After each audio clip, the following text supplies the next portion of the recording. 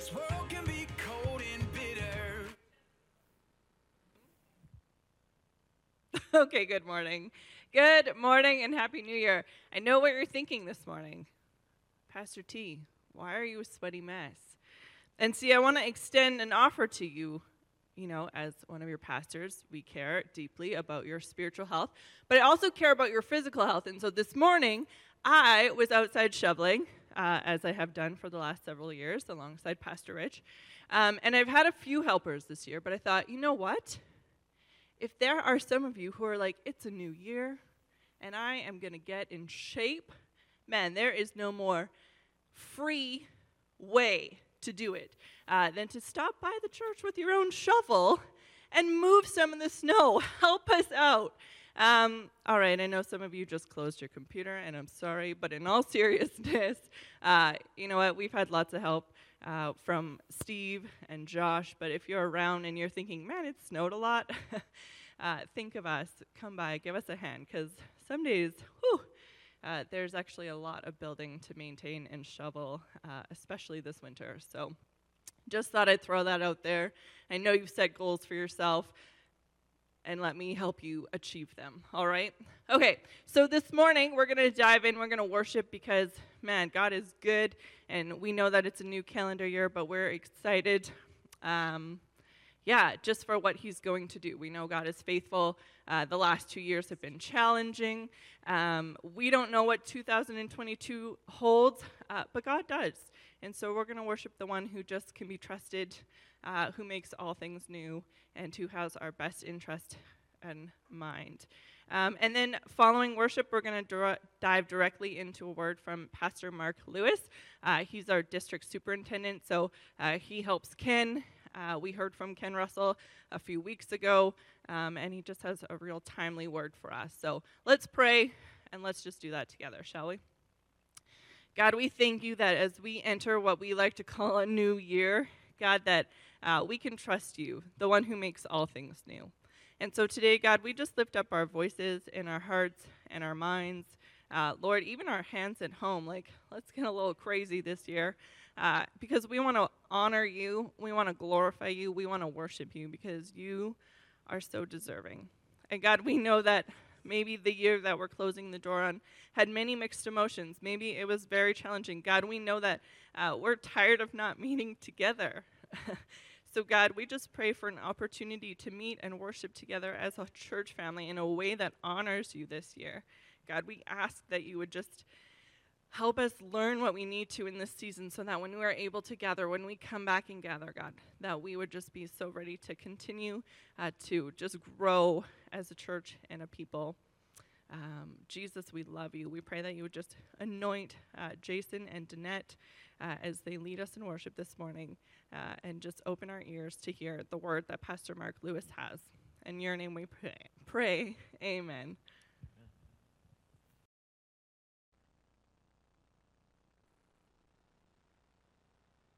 What a great honor and privilege it is for me to be able to come today and to join in with you and share a little bit from God's Word today.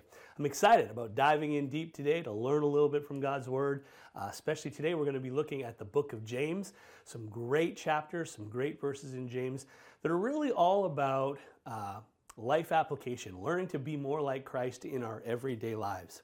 I want to look today at two different sections in James.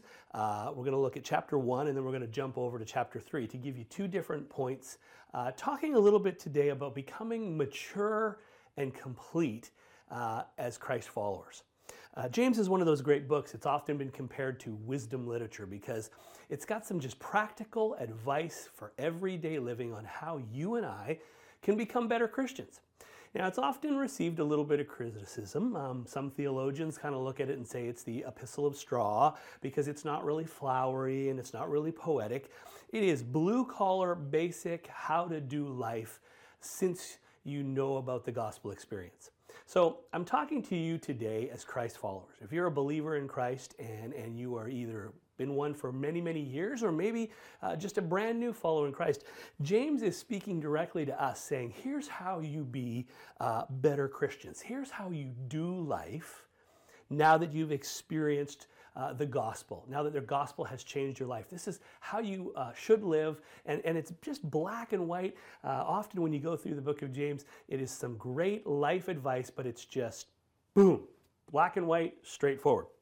So I want to look at this idea today of becoming more mature and complete. Now you're going to hear that in one of the verses that I read to you today. And it's basically a challenge from James to you and I to become more Christ-like and to grow and to develop and to mature on our life journey.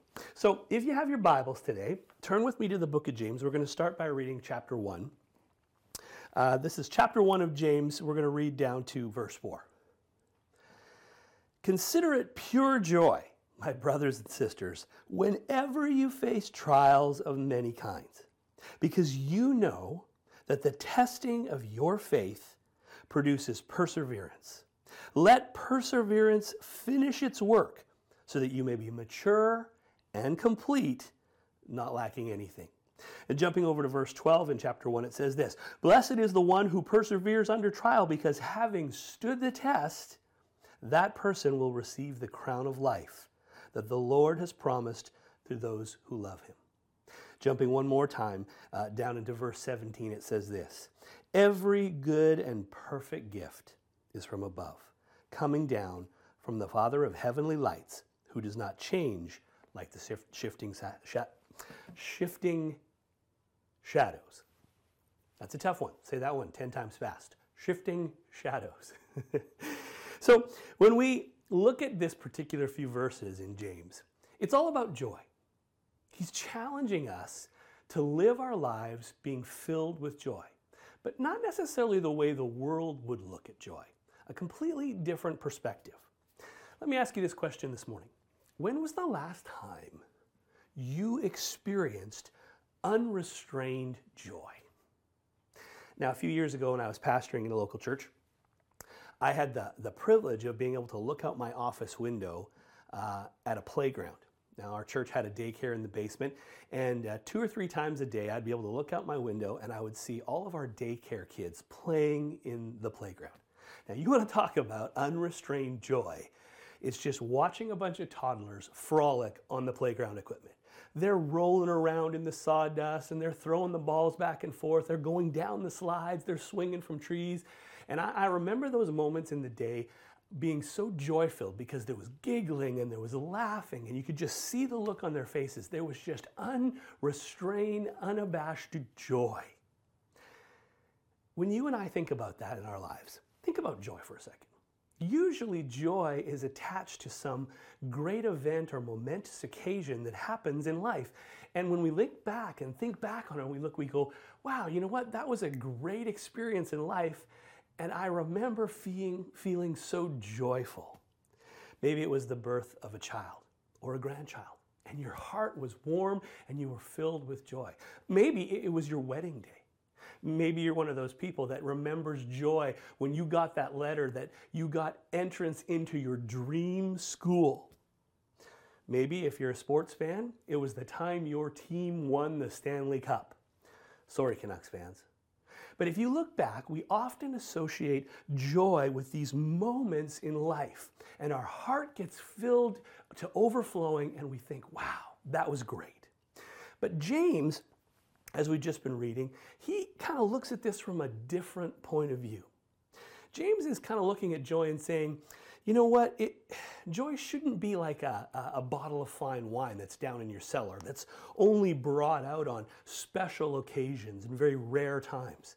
He's saying it should be paired with the good and the bad in life. The ups and the downs, the ebb and flow of life should all have elements of joy tied into them. That's why he says in that verse, consider it pure joy. Right off the beginning of this epistle, he jumps in with that.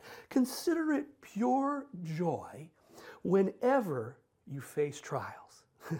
Now, for most of us, when we read that, and I am no different than you, I look at that and I go, what? Are you kidding me? Joy in trials, joy in difficulties, joy in our problems? What's wrong with you? Why would we ever consider trials to be reason for joy?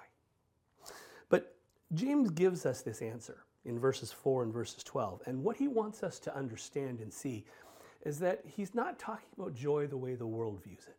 He has a completely different perspective on it. Verse 4 and verse 12 tell us this, that trials in and of themselves are not the reason for joy. Circumstances are not the reason for joy. Joy, he says, comes from knowing that God is working in our lives. Joy comes when we realize that God is helping us become more mature and complete. Just like those few verses in the first chapter says, James wants us to understand that joy needs to be a part of our growing process in our lives. Becoming mature and becoming complete is what you and I, as Christ followers, should strive to do. We should become more like Christ. That's the epitome, the essence of everything we strive for should be to be more like Jesus. And that's what James is saying here is, I want you to become mature and complete. And part of that is finding joy in every aspect of life. The trials, that's not the point of what he's talking about here. It's what those trials produce in us. The development, the growth of becoming more Christ-like. To be conformed into Christ's likeness is probably the greatest source of joy imaginable. For a believer in Christ, our desire, our goal, our focus should be to become Christ-like. When my kids were little, and for those of you that have children or grandchildren, you might remember this too, but when my kids were little, I would drop them off at Sunday school on a Sunday morning when we would go to church. And often I would hear them singing a classic old Sunday school song. You might have heard it, where the kids start to sing and they go, I've got the joy, joy, joy, joy down in my heart. Down in my heart. Okay, you remember that song? And as the song goes along, it comes to a chorus part. And at the chorus part, it's like, 'cause I'm so happy, so very happy. I remember my kids singing that song. Man, I actually remember singing that song in Sunday school myself. And like a lot of people, we connect joy and happiness. And we think that they're synonymous, that they should be the same thing. And actually, for a lot of Christians, we have this guilt put on us that joy and happiness should go together, that you and I should walk around every day with a big smile on our face, always being happy, always being cheery, always being bright, no matter what we face in life. And the truth is, that is wrong. That's not what James is talking about. When James is speaking about joy, it's something different than happiness. He's not saying those two things should go together. He's saying they're completely and totally different experiences. The commentary writer Craig Bloomberg says this: unlike happiness, which is so often rooted in our circumstances, joy is a state of being, a settled contentment in every situation, an unnatural reaction of deep, steady, unadulterated, thankful trust in God. I love that line. That last line is so honest and so true. It is an unnatural reaction. It's not normal for us to be joyful in every situation. There are ups and downs in life.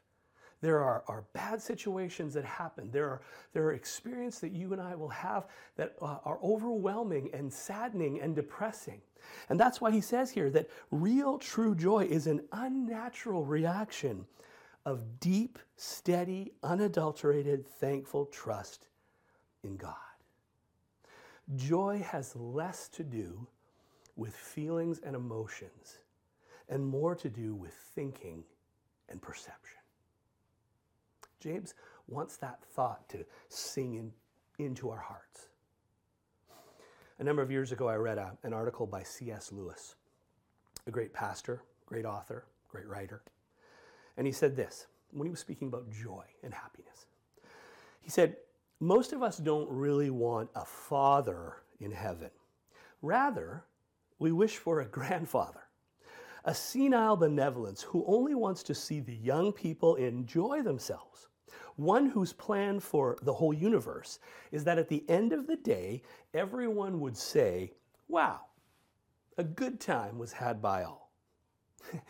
Now, when I hear that, I think C.S. Lewis is talking about this idea that what most of us want is for God to make us happy.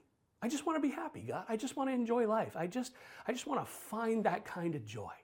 And we're asking God all the time to just make us happy. But the trouble is, God, our Father, He wants more for us than just being happy. He wants for you and I to actually be holy, to be, as James says, mature and complete, rebuilt in the image of Christ. And this is the reason why sometimes God allows you and I to go through trials of many kinds. They're there to shape us. They're there to form us, to help make us more like Christ. Now, on this path of becoming mature and complete, there's another part. And James addresses that a couple chapters later in verse 3. The second part, and I want to read this text to you in a minute, is part of our journey to being mature and complete. It deals with developing wisdom. Not only does James challenge us to have a different perspective of joy, to look at the ups and the downs of life with a joyful heart because we know who we are in Christ, but he also says that being mature and complete is developing wisdom. So let's look a little bit further ahead. If you have your Bibles again, could you pull them out and flip over just 2 chapters to chapter 3. And I want to read chapter 3 starting at verse 13. This is what it says. Who is wise and understanding among you? Then let them show it by their good life, by deeds done in humility that comes from wisdom. But if you harbor bitter envy and selfish ambition in your hearts, do not boast about it or deny the truth. Such wisdom does not come down from heaven, but is earthly, unspiritual, demonic. For where you have envy and selfish ambition, there you find disorder and every evil practice. But the wisdom that comes from heaven is first of all pure, then peace-loving, considerate, submissive, full of mercy and good fruit. It's impartial and sincere. Peacemakers who sow in peace reap a harvest of righteousness. I would dare to say that all of us want to be filled with wisdom. I would think that becoming someone who is wise is a goal that most of us would love to attain. But have you ever thought, what makes a person wise? Sometimes people think you're wise if you wear glasses. Or maybe all day long you have a sweater on. You look like the professor, and so you have an image of wisdom. Maybe you think people who have gray hair or life experience or wise. I know when my kids were young, I'd read them stories about the wise old owl in their storybooks. And we have this image of wisdom. It's a picture in our minds of what it looks like. Maybe some of you today think that someone is really wise if they have all sorts of degrees all over their walls. We all have different ideas of what wisdom is. But this journey that James is talking about, this journey of being mature and complete, is showing that there's evidence in your life of having wisdom. Well, what is true wisdom? Is it a learned knowledge? Is it a life experience? Is it something that we can achieve through books or classes or study? Well, in verse 13, James tells us that if you have real wisdom, heavenly wisdom, not earthly wisdom, then you'll show it by your good deeds. James is challenging you and I in these particular verses to really demonstrate what we have. If we have true wisdom, it will be exemplified in how we live our lives. So what he's saying here to us is that wisdom is not just intellectual knowledge. There's also an accompanying behavior. It's how you act. It's what you say. It's how you treat others around you. Verse 14 and 16 of that text tells us that earthly wisdom is selfish and envious. It's all about us. But true wisdom, James says, isn't motivated by ambition for something, to get something or to achieve something, but rather it's selfless. True wisdom isn't about serving our own interests. He says that true wisdom actually produces godly fruit. And I love that because when we look through the Bible and we see what godly fruit is, it's gentleness, kindness, meekness, patience, and on and on and on. And this is what James is talking about, that those things would be evident in your life and my life if we're attaining a heavenly wisdom. If you look with me in verse 17 in that text that we just read, chapter 3, verse 17 says this, "But the wisdom that comes from heaven is first of all pure, then peace-loving, then considerate, submissive, full of mercy and good fruit, impartial and sincere." Wow, those are big words. When I think of wisdom, I think, wow, to try and attain all of those things in my life is a monumental task. But that's what James is challenging us. He's saying to us to become mature and complete, to be a reflection of Christ to the world, you need to not only look at life through this joyful lens, but you also need to try hard to develop this heavenly wisdom that has these things as outward expressions of what's going on inside of you. Let's look at those words for a second and get a little deeper meaning to each one of them. When he says true wisdom is pure, what he's talking about is that true wisdom is not simply tainted by evil or desires or selfishness. When he says peace-loving, he's saying that wisdom doesn't look for trouble, but it seeks out peace in every situation of life. He says the word considerate. And what he means is that it's wisdom that's helpful to others, not harmful in any way. Submissive. And I know for a lot of people that's a trigger word. But what James is talking about here is wisdom that's submissive is a wisdom that doesn't try to start arguments, but tries to be reasonable, no matter how difficult the problem is that you're facing. Then he says wisdom is full of mercy. Well, what he means by that is that it's quick to forgive. It overlooks offenses to try and find harmony and peace and grace. Then he says, wisdom is full of good fruits. And just like I mentioned earlier, that's talking about producing godliness in you and I. The word impartial is used. And that means that it's wisdom that's fair, wisdom that sticks to the truth above everything else. And finally, the last word is sincere.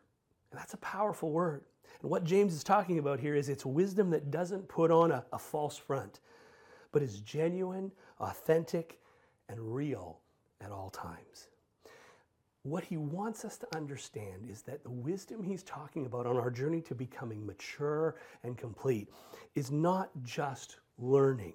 It's not just knowledge. It's behavioral. It's actually life change. For every one of us, when we've come into a relationship with Jesus Christ, in some way, whether small or large, we've experienced life change. And that's what James is talking about. That's what he's challenging us with, is saying that along your journey to becoming more mature, better Christians, deeper in your relationship with the Lord, you need to become mature and complete. You need to develop this type of heavenly wisdom in your life. Kent Hughes, who's an incredible author and theologian, says this: being wise does not mean we understand everything that is going on because of our superior knowledge, but that we do the right thing as life goes along. I love that last line. And I think that's so important for us. If we're to be Christ-like, if we're to become mature and complete, doing the right thing in every situation in life is a big task, but it's the task that makes the world see Jesus in us. James chapter 1 now, if we flip back, we were reading in James chapter 3. I want you to jump back to the first chapter with me again for just a moment. And this is what it says when it comes to talking about how you get this type of wisdom. Like, it's great that we understand it now. We look at all the big words that are a part of it and we go like, wow, that's a huge task, but how do we do that? Well, look what James says back in verse 1, verse 5. Chapter 1, verse 5. He says, if any of you lacks this wisdom, you should ask God, who gives generously to all without finding fault, and it will be given to you. Ask God. Again, there is this constant prodding that you're not on your own. This reminder that you're not out there facing life and all its trials and all its problems by yourself, but that God walks with you. And God says, if you need wisdom in your life, ask me for wisdom. If you need mercy or patience or all of the things that we just read about, it says, ask me, and I will be generous to give it to you. What an incredible truth and promise from God. Every day, you and I will have to make choices. That's just part of life. And when we look at what James is talking about, we will be faced with making a choice to find joy in every situation, no matter how difficult. Some of the situations we'll face in life are absolutely overwhelming. They're hard. They're painful. They bring emptiness and darkness into our lives. And yet, James is challenging us that in those times, consider it pure joy that you're going through them.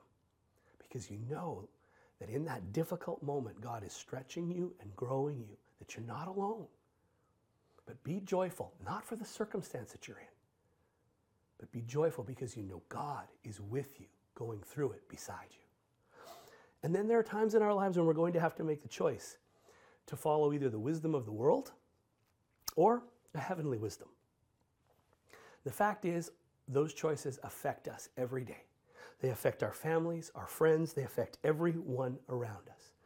And we can walk through life struggling and complaining and grappling with these difficult times, or we can do what James says, to choose to walk a path of becoming mature and complete, realizing that we don't walk it alone, but we walk it with God's help and God's strength, developing a godly joy and a godly wisdom in our lives.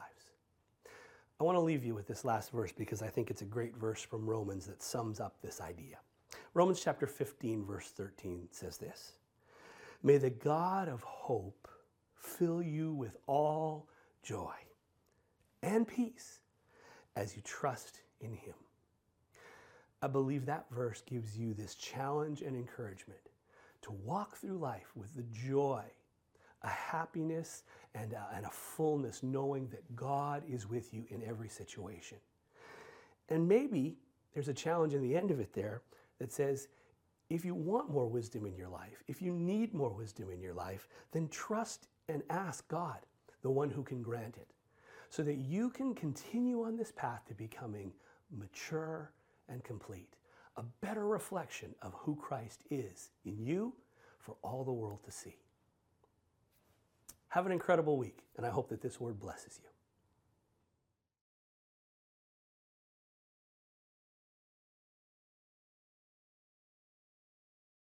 I was too busy enjoying singing that song to God to be ready.